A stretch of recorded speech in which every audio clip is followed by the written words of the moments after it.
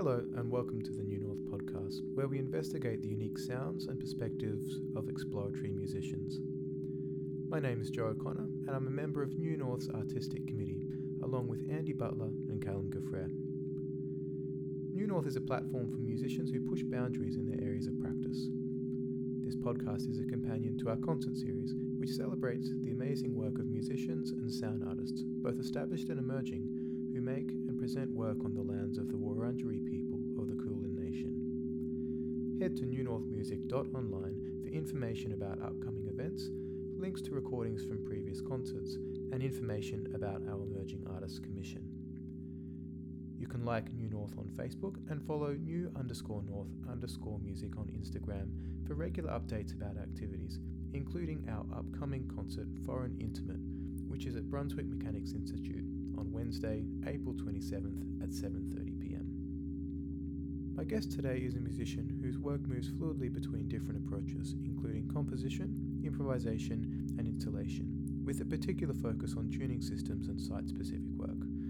I'm very happy to welcome Jasmin Wing-Yin Leung to the podcast.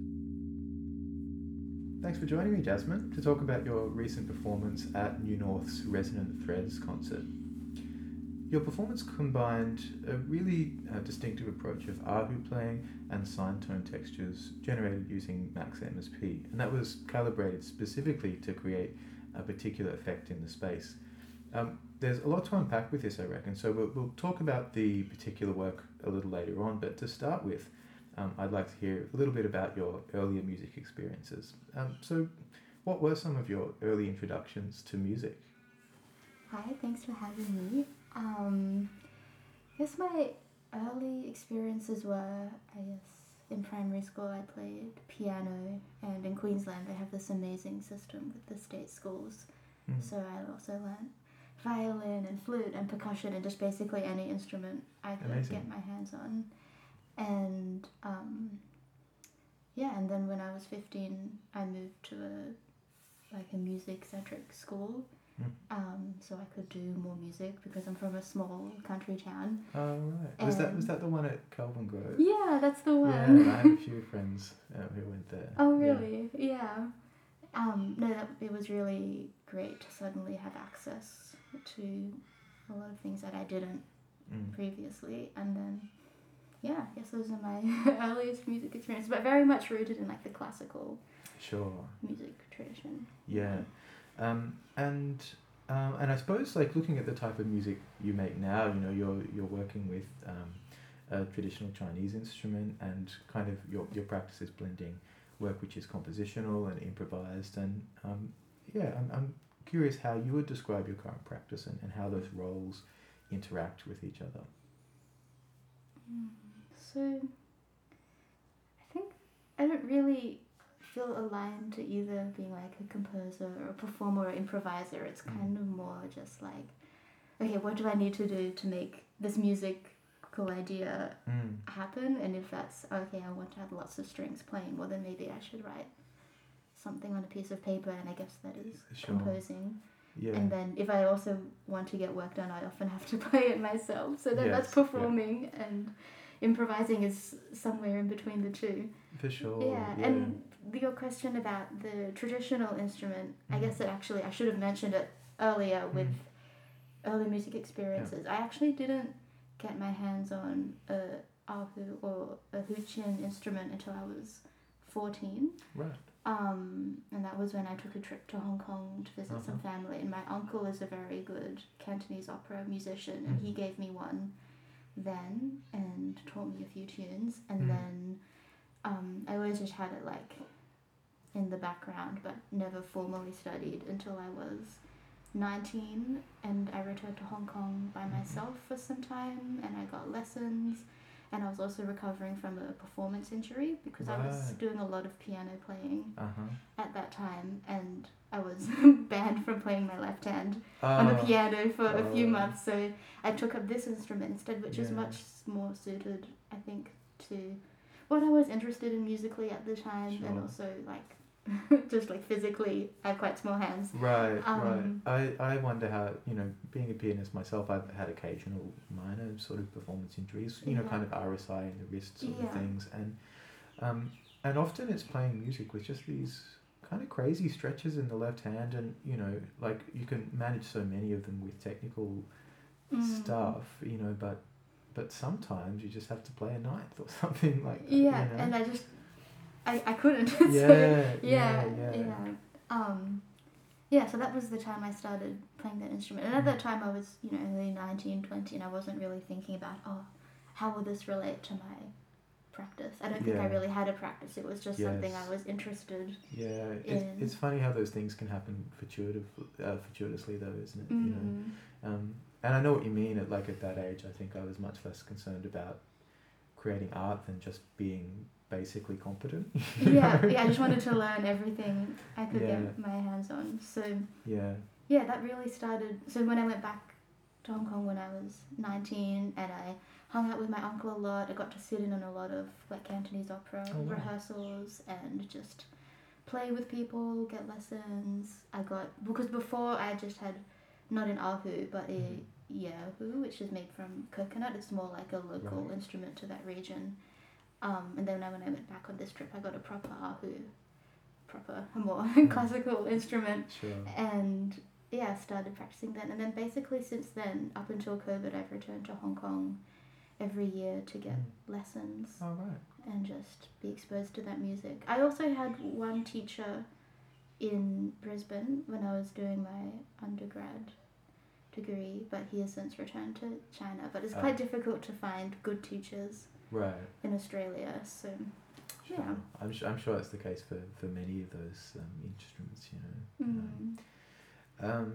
I thought I'd just return to something you mentioned about that idea of the roles, composer, improviser, performer, being things that just kind of blend together in the process of choosing what you need it is to realize music. And I think obviously it's I'm falling into kind of categorizing things as I'm asking that question, but I think it's actually really important sometimes to critique what those roles actually are and if they are meaningful, particularly because there's so much history of different levels of kind of legitimacy or power being ascribed to those different roles, particularly in institutions. I think sometimes composition is kind of considered the apex, and improvisation is kind of like I don't know, a less I think I know what you mean. You know what I mean. It's a little bit more subversive and harder to classify and I think that's becoming less and less the case though. So many amazing musicians who are just doing things in all of those different worlds. And you're one of them. Thank you.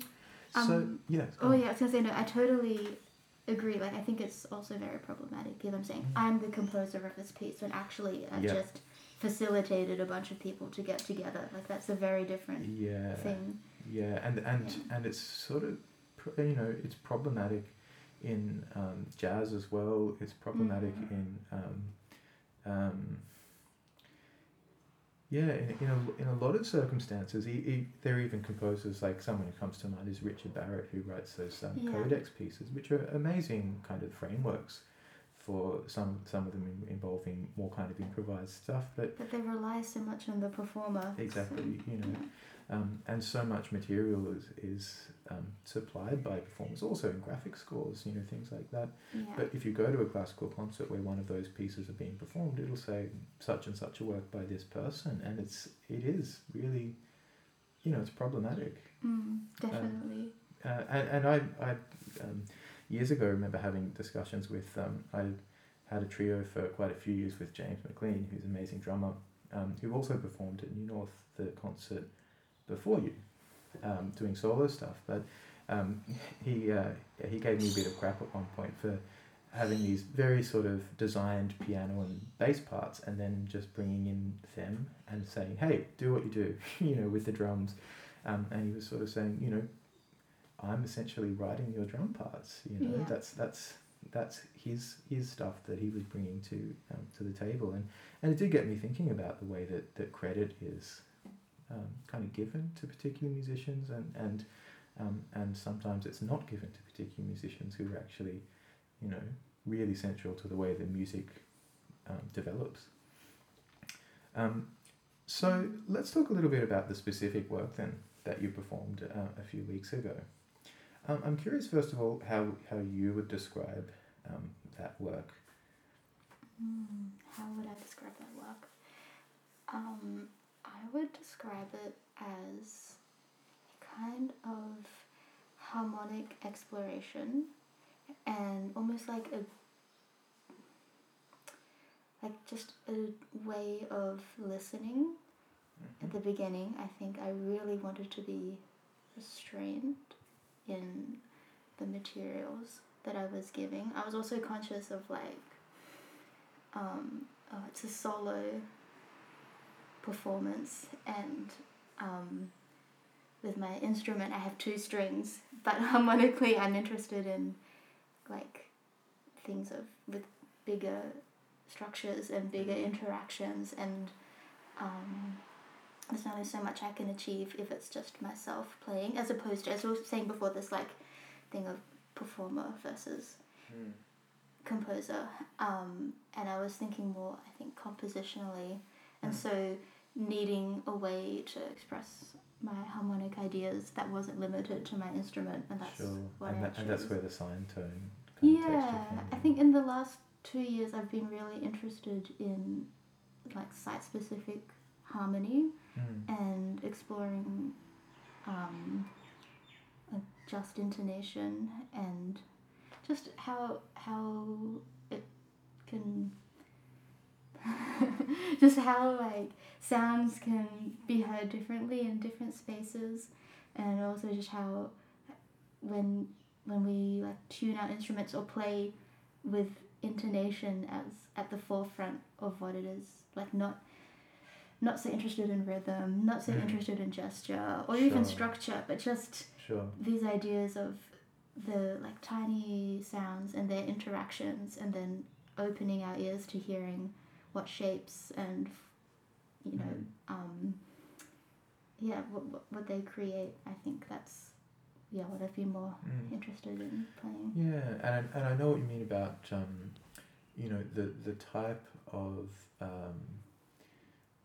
the type of space and speed that a piece unfolds at has, I think, a great deal of impact on how much you're going to attune yourself to those little details. So with a piece like yours, when I think about the opening texture, there was this sort of very, like you say, restrained beginning. The sine tone just kind of crept in, a very low one to start with, and then as more tones were introduced, there was an interaction with them, kind of different beating patterns and things like that.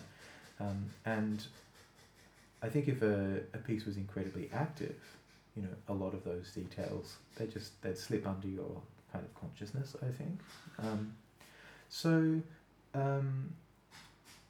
Tell me about how you mentioned making this work in a way that's quite site specific. How does that actually play out? What process do you use for that? Oh, it was pretty simple, and I'm just interested in room resonances. Obviously that room wasn't so resonant, but I thought, well, if I'm going to be sharing these harmonies, why go off, I don't know what, I feel like there's a lot of assumptions in tuning. We're going to go, there's a whole 440 debate that we won't go into, but I think maybe it's an interesting starting point to think of what's the resonant frequencies of the space that we're in, and then presenting those harmonies and their interactions as just a starting point, and then tuning my instrument to the space, which is what I did do, and then playing with that, because then it's situating. It's already quite strange, I think, to be okay, solo erhu here, what is this space, what am I doing, and then to have okay, now this is the sound.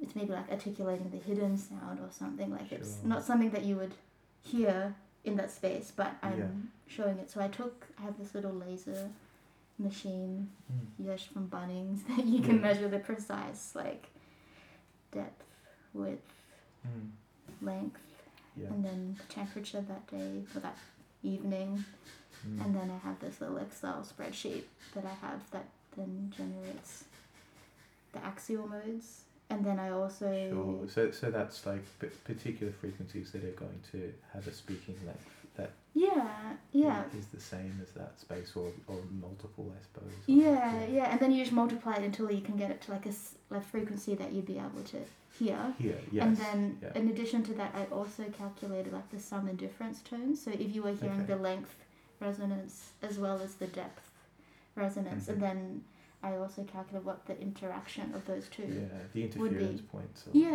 Exactly. Yeah, very cool. And is that something that you would then experience as that kind of beating of tones? Or, yeah, almost like a wavering effect sometimes. Yeah, I suppose. Yeah.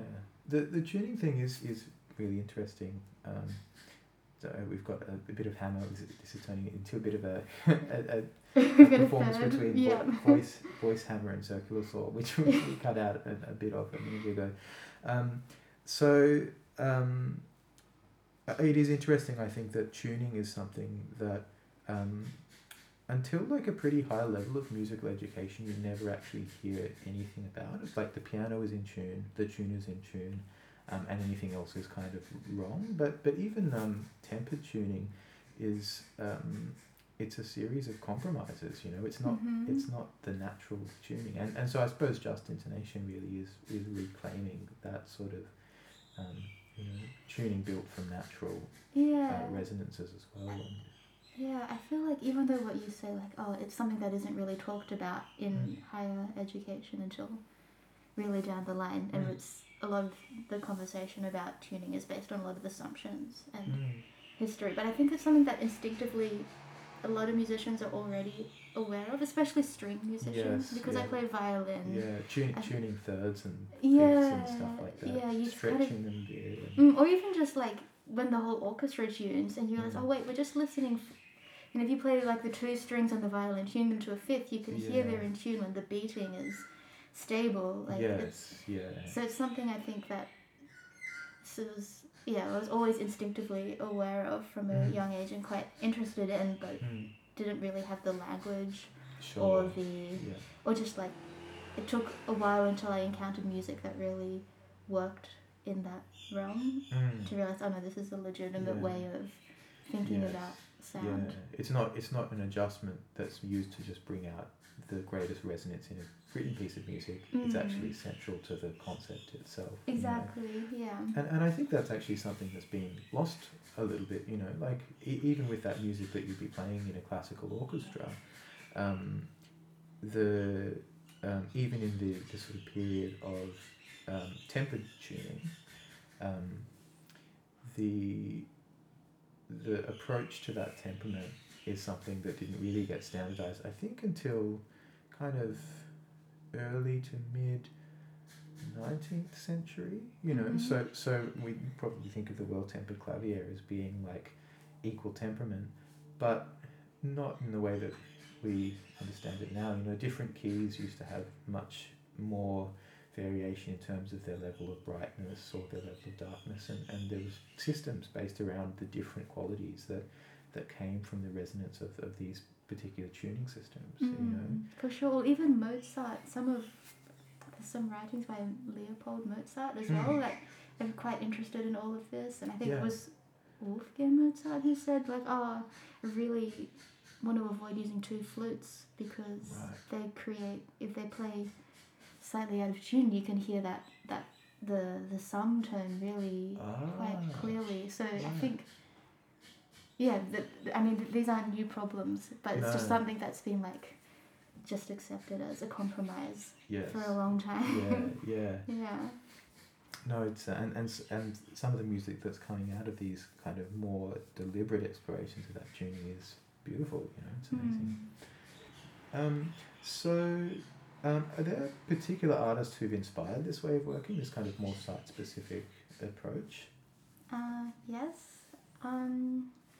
Well, I think I have a few sources from where I'm interested in this. So one thing is just listening. My boyfriend does a lot of field recording, and so I've spent a lot of time just by a lake trying to get the recording of these frogs, and then you realize like, after you've been there for like an hour or two or even 3, just trying to get this nice long recording and just listening and being really quiet, you could actually hear. I could find myself like relating to the environment quite differently after having gone through the painful. Well, initially it's like learning any new skill, like that initial process of pushing through, and then opening up to what you can hear. And then, as well as that, I did some study with Robin Minard in Weimar, and he does a lot of sound art installations that are, that really do these things where you're articulating unusual spaces, so like foyers or libraries, and just talking with him and about his practice. That inspired me a lot. And what else? I was lucky to have some lessons with Mark Sabat, who works heavily in like the field of extended just intonation, and just having access to his research, just how to compose with these sounds, or how to put these ideas onto paper so that people can play it and understand it, and it's been really helpful. Yeah, those are some of the. I mean, and I'm not familiar with those last two people you mentioned as well. So that's that's some homework for me to go and sure, have a listen. I mean, I was really lucky to have spent some time in Europe after I finished my undergraduate degrees, and just talk with people and be exposed to some ideas that I hadn't heard of before. So Sure. So kind of revisiting that sine-tone texture, I know some people do find music that's built from sine tones to be quite austere, and I suppose the reason for that is that those are very pure sounds, and most sounds that we make on instruments aren't pure.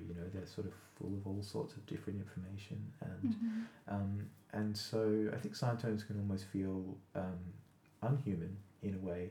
And I was wondering, is that sort of austerity, is that something that you kind of counterbalance with your erhu playing, or is it something that you just try to reinforce? I'm not sure whether I was thinking of it in terms of this is the pure sound and this is the imperfect and the, because that's the other thing with intonation. You're never going to play it perfectly in tune, even if you have the best of intentions. It's always, it's more of like an approach to sound rather than the perfect execution of it. And that's where the sine tones come in. I think for me it's more like, well, if it is the room resonances that I want to be articulating, then this is the simplest way and the most transparent way, without bringing, like you said, this other information into that. And I hope, well, in my own mind, it felt obvious that that would be the way to do it, because it shows quite simply, like, this is what the room is resonating at, and through something as simple as a sine tone that actually shows the exact frequency. Like if I was to play it on, I don't know, say I got a bunch of double basses to retune their strings to it, it would never, they would slightly go out of tune over the duration of 30 minutes. For sure. It wouldn't be as and even, possible. like a string instrument, the tuning does vary just a little bit, if you pluck it even, or if the stage lights are really warm. True, totally. So I suppose, there is this meaning though of that sine tone texture, and also when you did play the erhu, it came across to me, as kind of more of a gestural and expressive language. Is that something that you are interested in, like that kind of mix of this very kind of conceptual approach, this kind of working with the room resonance, and then something which is more of a kind of gestural or expressive language? Yeah, a little bit. I think in the future I'd like to work towards more of the austere approach. Sure. Maybe that's not the right word for it. I think it's still quite personal, but I also think like it's important to, I mean, anyone could just be like, oh, I've calculated what the room sounds like, but it's like, well, okay, what does that mean without context? And I think playing the erhu is what gave it context. Like, I also tuned the erhu to those frequencies, and then it's like I'm playing the room with my erhu in a way.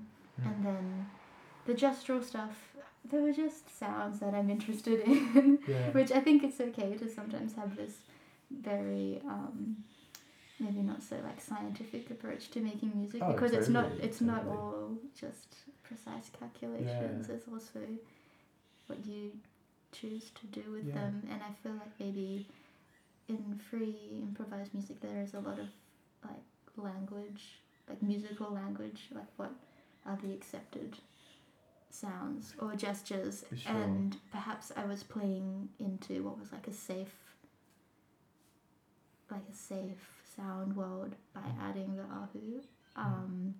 Perhaps not, I guess it depends. I was also conscious of like some sounds that I feel like would be totally accepted in some performance context. I wasn't, because I'm quite new to Melbourne, I didn't really know anyone in the audience. I was a bit like, whoa, how do I situate my erhu in this kind of unknown space? I mean, hopefully it was a very open space, certainly what we're trying to create is a space where basically anything is welcome, and hopefully something that people will try to engage with on its own terms. It's interesting, that idea though of, I think free improvisers sometimes like to talk about themselves and think about themselves as being liberated from all of those tropes of style, and but like any other community, trends develop, and particular ways of doing things, and certain things which people might think are a bit like naff, or like is that something that you've kind of experienced in other places?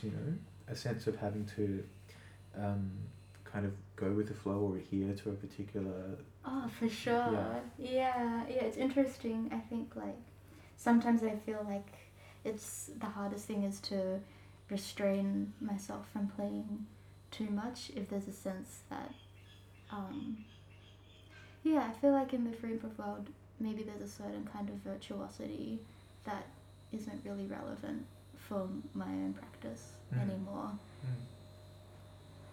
in terms of what we're playing. And I think maybe that's because I'm not just improvising, I'm also composing, so I don't have to show the full spectrum of what I can do every time. And I think being able to make the distinction, to be able to make these clear choices is something. And I don't think I fully achieved that in the New North performance. I think I did fall back into like, maybe I have to prove something. But I think I mostly kept it to where I wanted it to be. Very focused. Okay. I know what you mean with some of those expectations though, and I think in my experience it's only tended to be later on, looking back on earlier periods of my performance life, where I see more clearly what the sort of unspoken rules were.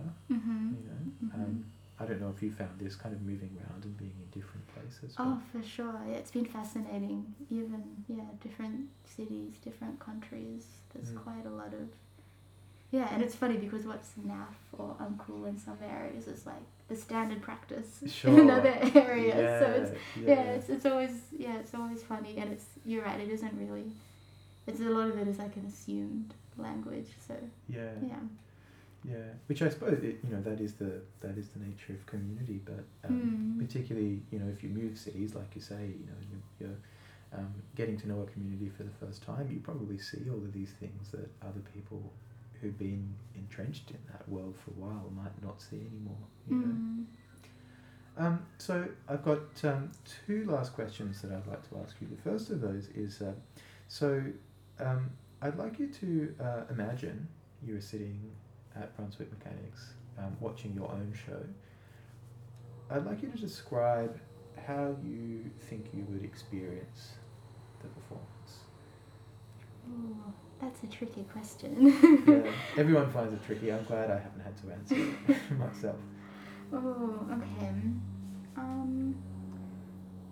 Well, what I would hope for is that by going onto the stage and holding this instrument, that by starting with just the sine tones and for quite a long time and not playing my erhu until the final bit, that I was able to maybe get rid of any. I feel like there's maybe like a just to like open up the ideas into just listening rather than thinking, okay, what can this instrument do, and just more like, okay, what is this music doing, and making that distinction. Yeah, sure.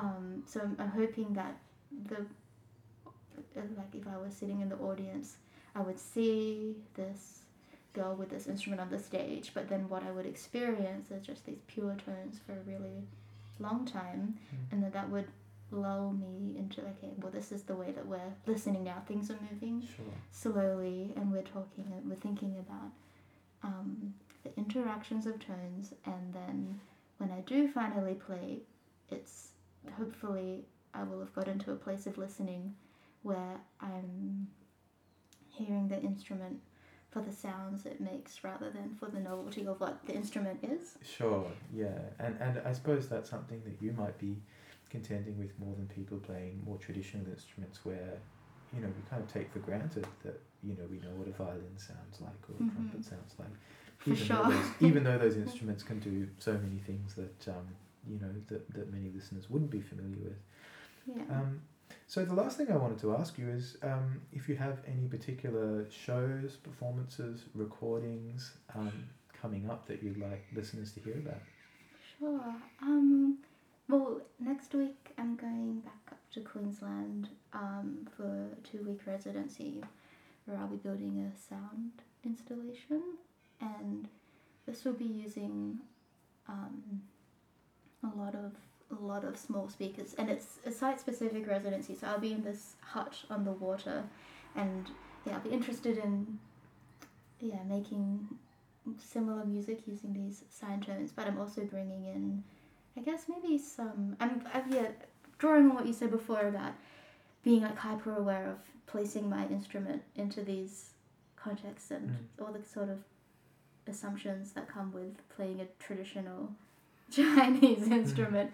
I'll be playing. Well, I have this huge archive of recordings I've taken of just like my family playing and singing some of these folk songs and traditional songs, and just presenting them in a way that I haven't had the chance to before. So that's happening with Metro Arts in Brisbane next week. Yeah. Awesome. And is there a live presentation of that, or is it just available? There will be. So in the second week, so after Easter, I think it's the third week of April. Sure. Yeah, it'll be open for people to come in and have a listen. Yeah. And will you be performing there, or is it an installation? It's an installation. Yeah. Cool. It just occurs to me as you were saying that place might have been flooded recently. It wasn't. Oh, that's It wasn't. Good. Yeah. It was kind of crazy watching floods happen again in Brisbane. I know, and then again just recently in North New South Wales.